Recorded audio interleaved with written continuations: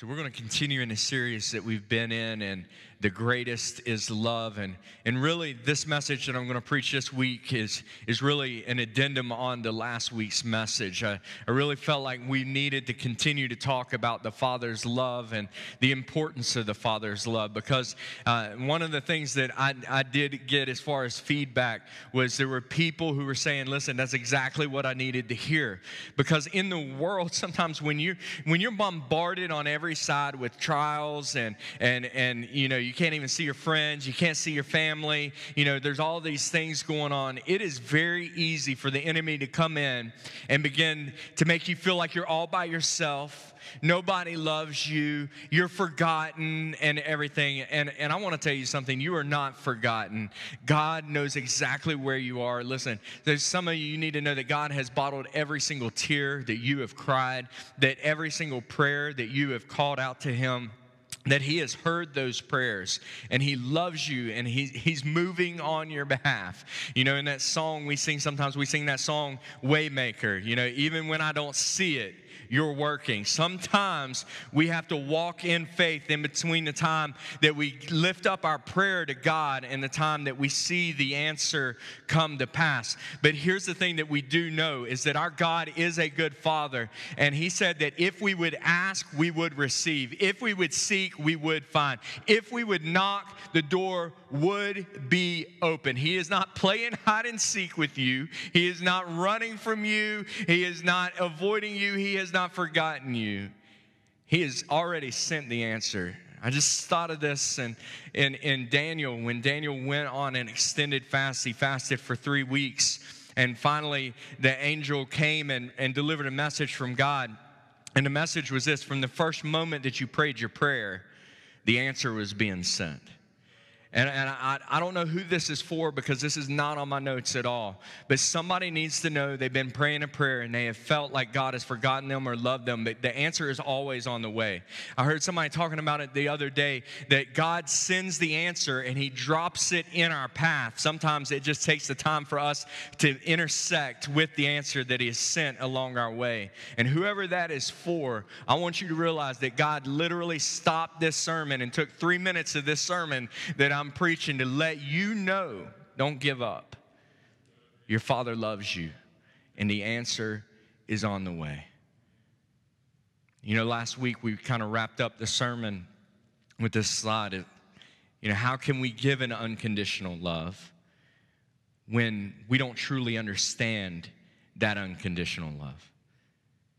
How can we love our enemy and love people and pray for people who attack us or are hostile about different things? How can we do that when we haven't fully received God's unconditional love? You can't love unconditionally if you've never been given unconditional love. You remember we talked about this at the end of the sermon. Even the fact that we love God is simply because He first demonstrated and showed us how we love Him. Why? Because He first loved us. And I feel that there's so many people that are struggling with this right now. And there's so many people that are struggling with isolation. There's so many people that are struggling with the thing of, am I forgotten? Does God even still realize what's going on in my life? You know, and then over this course of time, there are people who, because of the pressure, because of the anxiety, because of the isolation, that there have been people who've been slipping back into old patterns and old lifestyles, that things that they had conquered and defeated, that those things have been starting to slip back in. Maybe you didn't have an issue with pornography for a while, but you've been leaning that way a little bit more. You didn't have a problem. You were over your problem with drinking and alcoholism, but you started out, I just need a glass of wine to unwind my nerves. And then the next thing you know, it was 2 glasses, and it was 3 glasses, and then the next thing you know, you're drunk. And you feel so far from God. How could God still love me? I've turned from Him. I went back to old lifestyles. How can God still love me? And here's how God can still love you: because He is love. And the type of love that He is an agape love, which is an unconditional love. He doesn't love you because of your performance. He loves you because of his performance.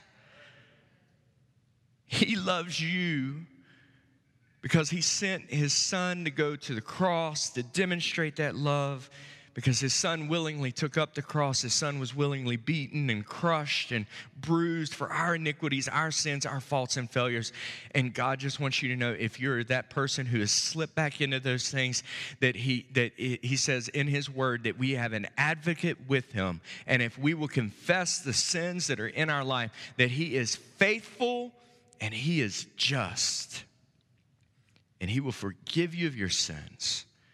And he would cleanse you from every single ounce of unrighteousness.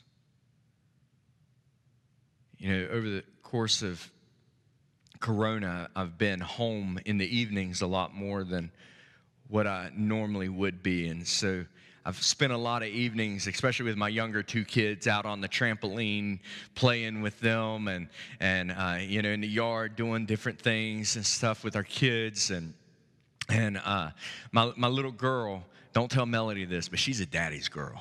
You know, Melody doesn't know. She loves her daddy.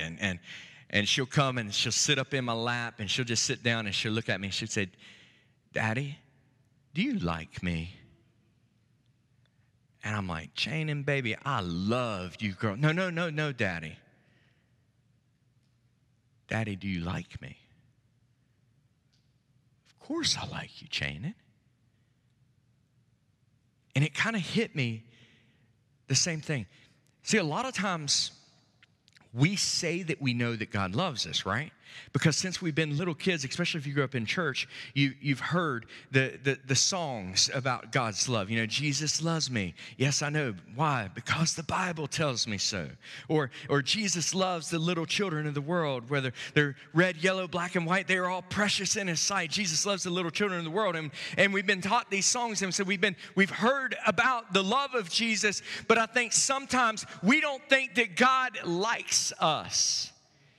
Like, we can kind of wrap our mind around the fact that, yes, God has to love me because he is love and because he is a heavenly Father. You know, our kids realize and sometimes even feel like, well, of course, you have to love me because you're my parent.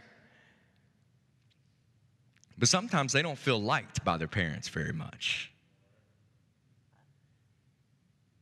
And I think there are a lot of people who are struggling in that thing of, okay, yes, Jesus loves me. Jesus loves me. Yes, I got it. Yes, I know. For the Bible tells me so. I got it. All right? But how could Jesus like me when I don't even like me?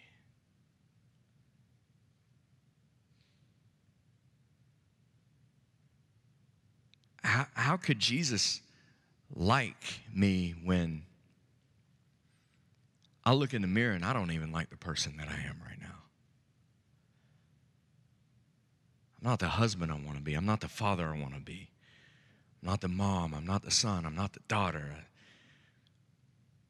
So many times we get so caught up in all of the things that we're not that, again, we completely forget it's not about who we are, it's about who he is. And I want to give you 3 reasons tonight that you can know that the Father loves you and also that the Father likes you. First reason is this, is that he would never leave us. You know, we live in a world where there is a major issue with absent fathers. Even fathers that are in the homes, a lot of times they're not in the homes. A lot of times they're traveling. A lot of times they're busy with hobbies. A lot of times they're busy with other things. And even though they may be physically present, they are very socially distant and in connection. And then some of them, you know, there's so many people now today, especially in our state with the foster care issues and everything. There's so many parents or so many kids who don't even know who their father is, and so they feel this sense of abandonment constantly, and their fear is that if they don't perform well for God, then if they do something wrong, then their parent will then God will leave them the way that their parent left them or abandoned them. But our God is a way better Father than what any of us are. In Deuteronomy, he promised. And the reason why I went to Deuteronomy is because a lot of times people think that the God in the Old Testament is the mean God, and the God in the New Testament is the gracious God. But I want to show you, even in the Old Testament, God was full of love and loved his people. And he's the same God. In Deuteronomy 31, verse 6, God is speaking through Moses to the children of Israel.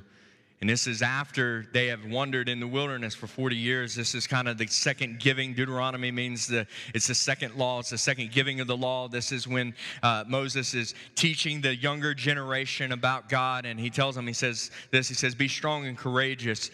Do not be afraid or tremble at them. For the Lord your God is the one who will go with you. He will not fail you. He will not forsake you. Verse 8 says, the Lord is the one who goes ahead of us. He will be with you. He will not fail you or forsake you. So do not fear and do not be dismayed. I think that's one of the things that we have to grab a hold of right now, is because there is so much fear of the unknown. There is so much fear of the economy. There's so much fear of what's going to go on in our country when it comes to racial divides. There's so much fear of elections that are coming up. There's so much fear of coronavirus and is it going to hit me? Is it going to hit my family? And when is it going to hit? And all these different things.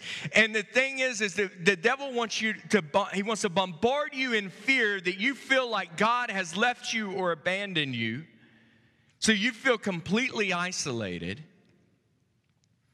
And here he says, listen, God will never, it doesn't say as long as you're good, as long as you are obedient, as long as you are at church every week and you read your YouVersion Bible every day, you check off your Bible app, as long as you pray for an hour a day, then God will go with you everywhere you go so you don't have to be afraid.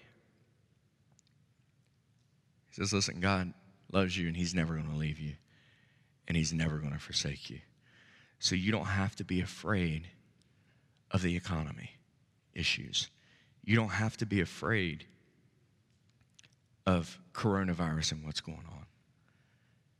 Because your Father is going to be with you every single step of the way. And then the writer in Hebrews echoes this in Hebrews chapter 5. It says this, it says, make sure that your character is free from the love of money and being content with what you have. For he himself says, I will never leave you, nor will I ever forsake you. So we can say confidently that the Lord is my helper. I want you to say, it doesn't say our helper. It doesn't say the Lord is your helper. He personalized it. Guys, sometimes we think, well, yes, the Lord will help Pastor Brandon because he's a pastor. The Lord will take care of Pastor Jonathan because he's a pastor. The Lord will take care of Pastor Travis because he's on church staff and he's a worship pastor and everything. But he's not with me. No. He says, the Lord is my helper. Come on, say that. Say, he's my helper. Come on, look at the person sitting in the room and say, he's my helper. I would not be afraid. And I love this. What will man do to me? Well, I know, like, when I was younger and in school, because I'm so huge and massive and muscular and built and strong, somebody wanted to step up to me and cause a fight. I'm like, what you gonna do? Come on, bring it. You know, you got a little attitude about it, you know, because how huge and massive and strong I am. You ever seen somebody like that? Like they're like, yeah, what you in what army? What are you gonna do to me? I love that because the writer of Hebrews almost, I can just kind of picture him sitting here. God is with me. He's not going to leave me. He's not going to forsake me. So what do you think that man can do to me when I got God on my side? That reminds me of what Paul said in Romans chapter 8. He said, what shall we say of these things? If God is for me, then who can stand against me? If God is for me, it doesn't matter what attack of the enemy hits. It doesn't matter whether it's economic, racial. It doesn't matter whether it's coronavirus or any other thing that the enemy wants to bring. If God is on my side. Why do we need to know that God loves us? Because we need to know that God is with us and God will not leave us. Even when the prophet Isaiah was prophesying who Jesus would be, he said, you will have a son and his name will be called Emmanuel, which means God is with us. He could have said a lot of things there. He could have said that just God is for you, or that God will visit you, or that you can encounter God occasionally. But he didn't say that was going to be his name. No, I am going to be identified as the name Emmanuel. I am going to be with you through thick and thin. I'm going to be with you through good times, through bad times, through great days and through dark days. I'm going with you every step of the way. And I'm never going to leave you or forsake you. And so Paul writes, he continues that thought in verse 35, and he says, who will separate us from the love of Christ? Will tribulation, will distress, will persecution or famine, will coronavirus, or racism, will economic downturn, nakedness, peril, or sword? Will these things separate us? But in all of these things, we overwhelmingly conquer. I love that because we've got to get some Christians who understand who we are in Christ when we have Christ backing us. Because we've got Christians who are barely trying to survive. And he said, I don't just survive because if God is for me, who can stand against me? There's nothing going to separate me from the love of God. It doesn't matter how boneheaded I can act sometimes. It doesn't matter what I say, what I do. The love of God is with me and God is for me. So there is nothing that I've done in the past or that I could ever do that's going to separate me from his love. I overwhelmingly conquer through him who loved us. For I am convinced of these things, that neither death nor life nor angels or principalities nor things present or things to come. I want to stop there real quick. Because what does Scripture say in Ephesians chapter 6? Ephesians chapter 6 says, we don't wrestle against flesh and blood, but we wrestle against principalities and rulers of darkness. Can I tell you something? Listen, the issues that we are seeing in our country, from all the different things, from sickness and racism and divided, politically divided, church-wise, all of those things, those are battles that we are facing, principalities and rulers of darkness. We are not fighting against individuals. And as soon as we realize that, then we can apply it into this verse, that it says that we overwhelmingly conquer through him who loved me, and it doesn't matter what principality of hell comes against me. Come on, y'all should be amen to me a whole lot better than that. Doesn't matter what principalities, nothing that is present or nothing that's coming in the future, nor powers, nor height, nor depth, or any other created thing. Paul wanted to be extremely thorough. He listed a lot of things, and he knows, because there are people like this today. Like, we see a list, and if our issue didn't make that list or whatever, then we either disqualify ourselves from it being applicable to our lives today or whatever, because we weren't labeled in that list. So Paul wanted to make sure that there was nothing missed. So he said, and anything else you can think of, any other created thing, none of it will be able to separate us from the love of God, which is in Christ Jesus our Lord. I love, God does not allow circumstances to come in between his love for us. Because we experience that a lot in life. As long as husband and wife get along,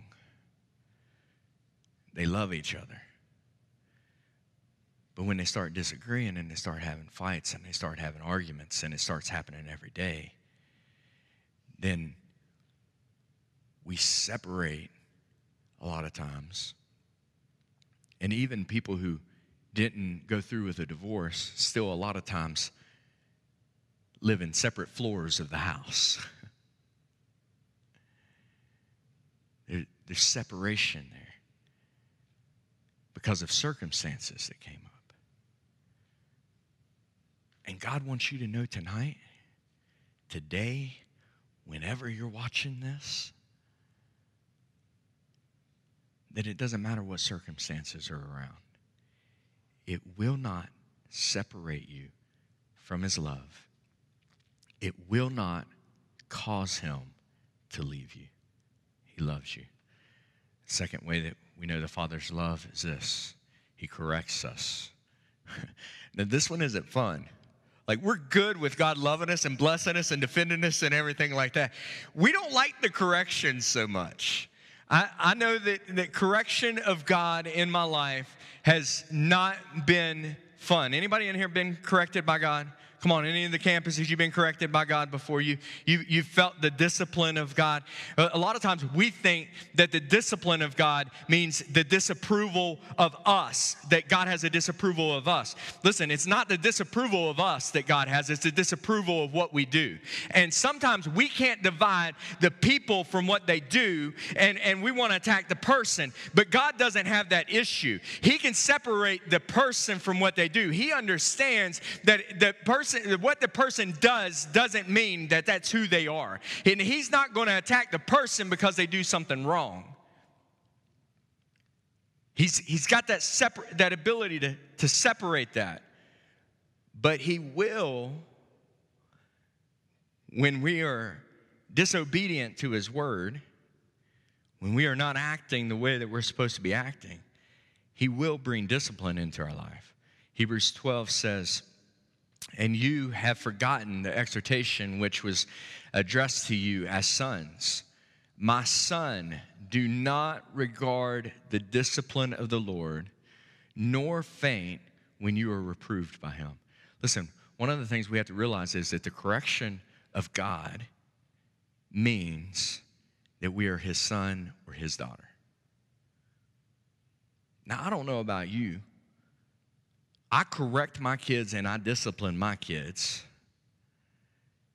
But I'm not going to discipline Nolan because of something that Nolan did, because Nolan ain't my kid. That's Pastor Jeremy's kid. And so I'm not going to bring correction to him because I'm not his father. I don't have that authority to bring that correction to him. But God loves us to the degree that he doesn't look at us as somebody else's kid. He says, that's my son, and he regards us as sons. Do not lightly regard the discipline of the Lord, nor faint when you are reproved by him. For those whom the Lord loves, he disciplines, and those who he scourges, every son whom he receives. Listen, correction is not rejection. Correction is a sign of the son, that he's your father, that you're in relationship with him. And correction is a sign of his love. And we live in a world today that a lot of times parents don't do a great job of correcting their kids. And a lot of the reason why they don't do a great job of correcting their kids is because some of the older generations were very heavy-handed with how they corrected their kids. Come on, go get me a switch. I'm going to give you a whooping. And then it turns into lashings. You know, come on, anybody ever been in that place before? And so because an older generation was heavy-handed with correction, they swung to the other end of the pendulum to where I'm not going to correct and discipline my kid harshly because I don't want to hurt their feelings and I don't want to hurt their self-esteem and I don't want to crush them and I just want them to know that no matter what they do that I love them and that I'm for them and everything. And I understand the philosophy behind it, but God demonstrates His love through the correction that He brings. But because so many people have experienced the borderline abusive correction, they swing to the other end of the pendulum. But what you need to understand is that God is not an abusive father.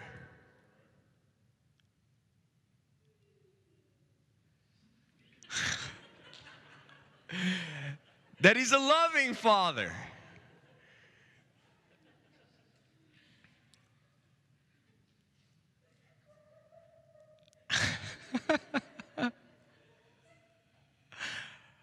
For those that are watching, somebody just yawned really loud. Everybody's like, why is he stopping? Why is everybody laughing? And Job talks about the type of father. Now, Job, if you look at what Job went through, I mean, Job lost all his kids. Job lost his home. Job lost his money. I mean, Job lost everything. And this is how Job, after losing everything, describes God in Job chapter 5, verse 17. It says, behold, blessed is the one whom God reproves. I lost all my kids. I lost all my wealth. I lost all my possessions. But I'm blessed because God is reproving me. Wow. Some of us, we think if God didn't answer our prayer the minute that we prayed it, that God is mad at us and like we're cursed and God doesn't love us anymore and all this. I mean, this is a man who went through it. And he says, so therefore do not despise the discipline of the Almighty. For He wounds, but He binds up. He shatters, but His hands heal.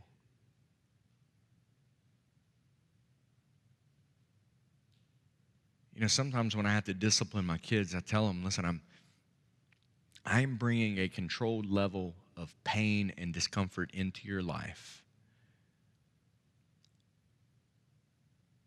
Because if I can teach you this lesson, one day you won't make the mistake, and it's an uncontrolled level of pain that you go through. So if I can teach you, don't run out after your ball in the road.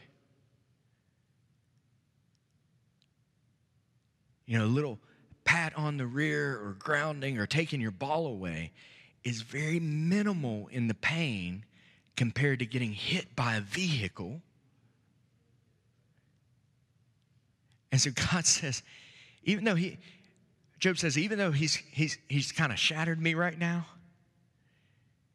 He didn't leave me. He's right here bringing healing to me.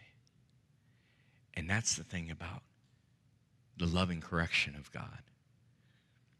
It's because a good parent, after they correct their kids, they're going to go back to their kid. And they're going to get down and they're going to look at them. And they're going to say, do you understand why I had to do that? Come here, I want you to know I love you. And you hug them and now go, don't do this anymore, okay? Why is that important? Because it shows them that the action did not mean that they no longer loved you. The fact that they had to bring discipline didn't change His amount of love that He had for you. And that's what God does for us. He goes on in verse 7 and He says, it is for discipline that you endure, because God deals with us as sons. For what son is there whom has a father who doesn't discipline? But if you are without discipline, and of which you are partakers, then you are an illegitimate children, and you are not sons. Furthermore, we all had earthly fathers who disciplined us, and we respected them. But we shall not much rather be subject to the Father of the spirits and live. For if we are disciplined for a short time, we are disciplined by them for a short time is what seemed best to them. But he disciplines us for our good, and he does it so that we may share in his holiness. So he's starting to give the understanding.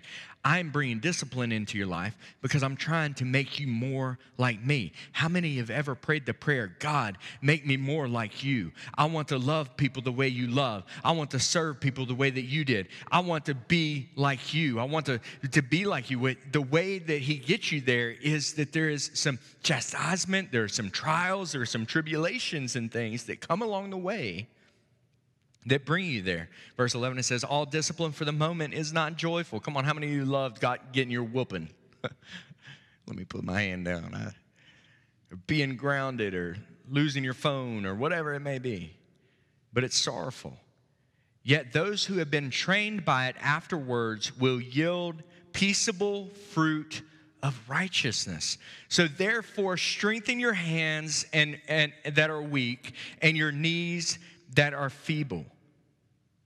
And make straight the paths of your feet, so that a limb is not lame and put out of joint, but rather is healed. And I want to stop here real quick, because there's two places where God talks about the church being a body of Christ.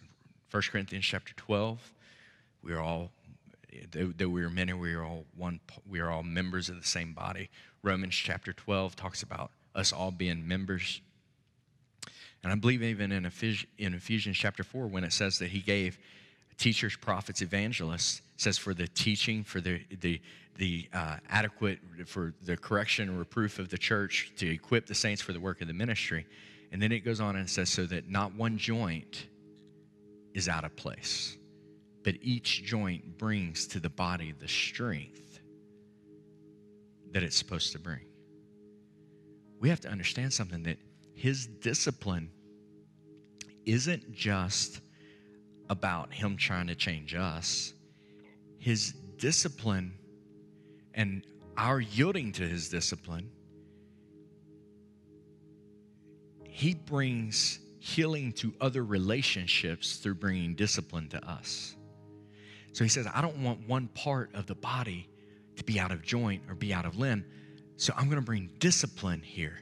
And then he goes on in verse 14. It almost sounds like he's changing the subject here, because he's talking about him discipline you, but then in verse 14 he says, so pursue peace with all men, and the sanctification which no one will see the Lord. See to it that no one comes short of the grace of God.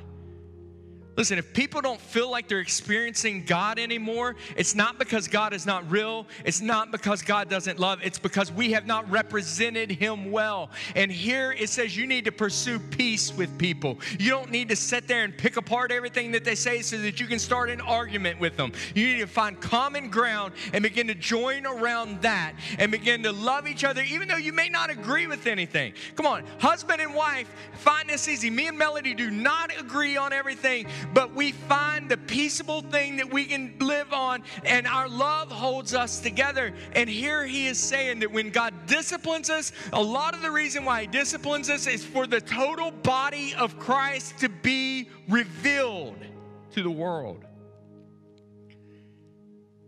And so after he disciplines us, it's not just so that we're better, it's so that the body is better.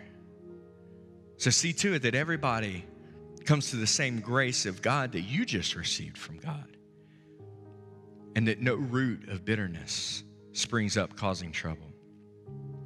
By it, many are defiled. And I can tell you this right now, a lot of what we're seeing in the world today is because of roots of bitterness that are now coming up. It's because of past hurts and wounds. And there just comes a place where the wound has been hit too much to where you're going to go in reaction mode and be like, that's enough. And it's happening in every direction, guys. This isn't a one-way thing There are wounds and offenses and hurts and bitterness that has been in people's heart. That's why so much anger is coming out of people. It's because of what's inside of them. That's why normally calm, rational people can lash out and say some of the most hurtful, harmful, tearing apart things. But even in that, God wants to make sure they don't fall short of the grace of God. He connects us together. And the third way that we know God's love is because he chose us. And Jesus told his disciples in John 15:16, he said, listen, you didn't choose me, but I chose you. And I appointed you so that you could go bear fruit that would remain, so that whatever you ask me in the name of my Father, that he may give it to you. And then verse 17, this command I give you, that you love one another. I chose you so that you could be my witnesses, so that you could go love people. Guys, we've got to look at the love and grace and mercy that God has given us. And are we as his disciples demonstrating that and reaching out to other people where they are? Because there's so many people that are hurting. We have a fatherless generation of people. And if you're one of those people in Psalms, it says in verse 5, chapter 68, verse 5, it says, he's a father to the fatherless. He's a judge to the widow. And God makes a home for the lonely. Why? Because he wants to bring you into his house. He wants you to be a son and daughter. Same way that we have so many parents that are in our church that foster kids and bring them in and adopt them. It's such a beautiful act of love. But can I tell you something? God was the very first foster parent. God was the very first person who adopted people into his family. In Romans, it tells us that we have not received the spirit of fear as fearful slaves, but instead we have received God's spirit and we are adopted as his own children. And so we can cry out to him, Abba, Father. He chose us. He demonstrated his love to us. He paid every price for us. You know, when Chanan came up to me and she said that, Daddy, do you like me? And she just about every time she'll come and ask me, she does it quite often, Daddy, do you like me? If I say, Daddy loves you, she's like, no, I just need to know you like me. When she said that, I felt like God said, there's so many of my children who in their head, they know that I love them. But they really don't even think that I like them. I knew one day I would end up preaching this message because it was like God just spoke to me because I've been that person who said, God, I know you love me, but how can you like me? How can you like me when I don't like me? I believe there's other people who are in that same boat. And God wants you to know that correction isn't rejection. He loves you. He chose you. He's never going to leave you. He never has left you. You are his son. You are his daughter. Scripture says in Psalms, even if your mother and father forsake you, I will take you in.